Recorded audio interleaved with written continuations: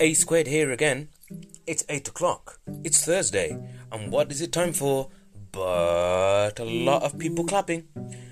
So this has become a Thursday communal gathering, socially distant, of course, within Sharia rules, in which did I say Sharia there? Creeping Sharia. In which the general public come out and show their support to the NHS members of staff who are battling this deadly coronavirus. I've got to be completely honest, I think they're just doing it to get out of the house and speak to someone else rather than speaking to their four walls or their partner or their annoying kids.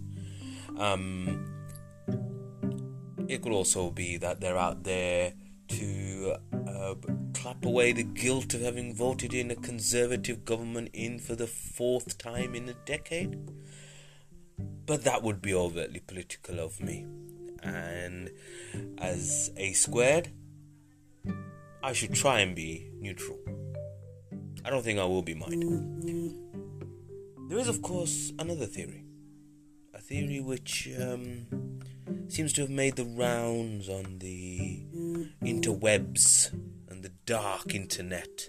And that is that this is actually a demonic thing. That this is something which has its roots in Freemasonry and the Illuminati. And that this whole conspiracy that is going with coronavirus to eliminate our elderly, especially the Muslims, who are, of course, of the black or other ethnic minority. And that this is what has replaced the Sunday service. It is now the Thursday clap.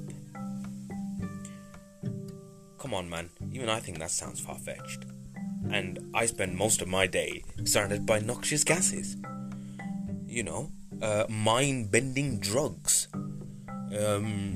God knows what the state of my cerebrum is like. And the fact that I have to deal with some of the most irascible creatures that God has ever created. For those who don't know, I mean surgeons. And even for me, that's a little bit of a stretch. Anywho, I just thought I'd put this little short tidbit out to say what I think about the Thursday clap. If everybody went out for a clap, put £1 in an NHS charity box instead, then I think we would have a lot better NHS. Salutes to Sir Captain Tom Moore. A squared out.